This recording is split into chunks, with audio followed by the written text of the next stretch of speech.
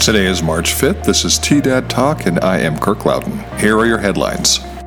Trinidad not immune to state's rash of unemployment claim frauds.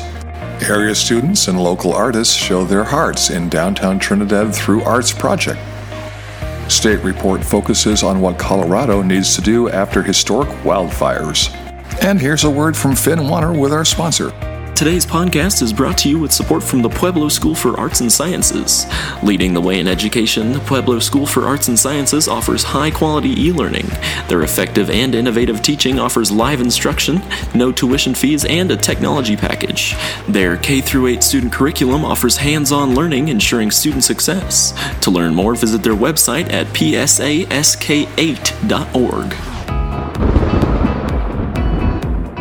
Today's weather calls for a 20% chance of rain and snow. Partly sunny with the high near 50. North wind around 15 miles an hour. Tonight, mostly clear around 27 degrees with a north-northwest wind around 10 miles an hour. We are looking at a nice weekend, both Saturday and Sunday, with temperatures in the 60s. In local business news, a Trinidad bookkeeping company for businesses sounded the alarm this week to fraudulent unemployment claims being made against local businesses. In the past few days, we've become aware of a rash of fraudulent unemployment claims. My business has taken care of fraud unemployment claims for 4 different employees just this morning, said Mary Byington, owner and operator of Business Solutions, Inc. The fraud is fleecing taxpayers, delaying legitimate payments, and turning thousands of Americans into identity theft victims. Colorado alone has paid out $6.5 million to scammers, according to the Colorado Department of Labor and Employment. In arts news, if you drive around downtown Trinidad on Main Street and Commercial, you will see hearts hanging on city poles.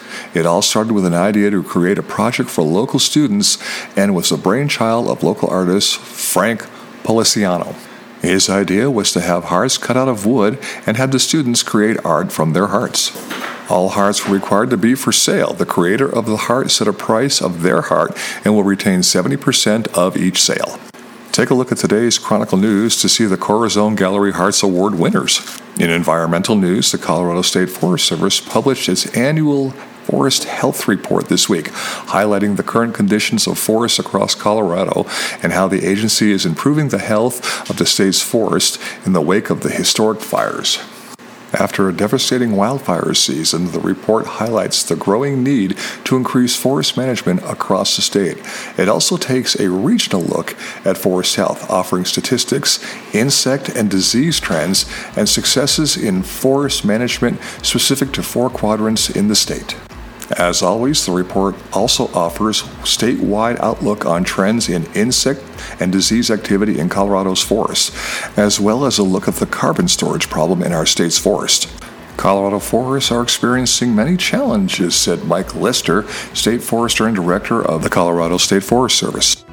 And another shout out to our sponsor for today. Leading the way in education, the Pueblo School for Arts and Sciences is offering high-quality e-learning. Their effective and innovative teaching offers live teacher instruction, no tuition fees, and a technology package. Their K-8 student curriculum offers hands-on learning, ensuring student access. To learn more, visit their website at psask8.org. That'll do it for today's episode. This has been Kirk Loudon, and thanks for listening to TDAD Talk.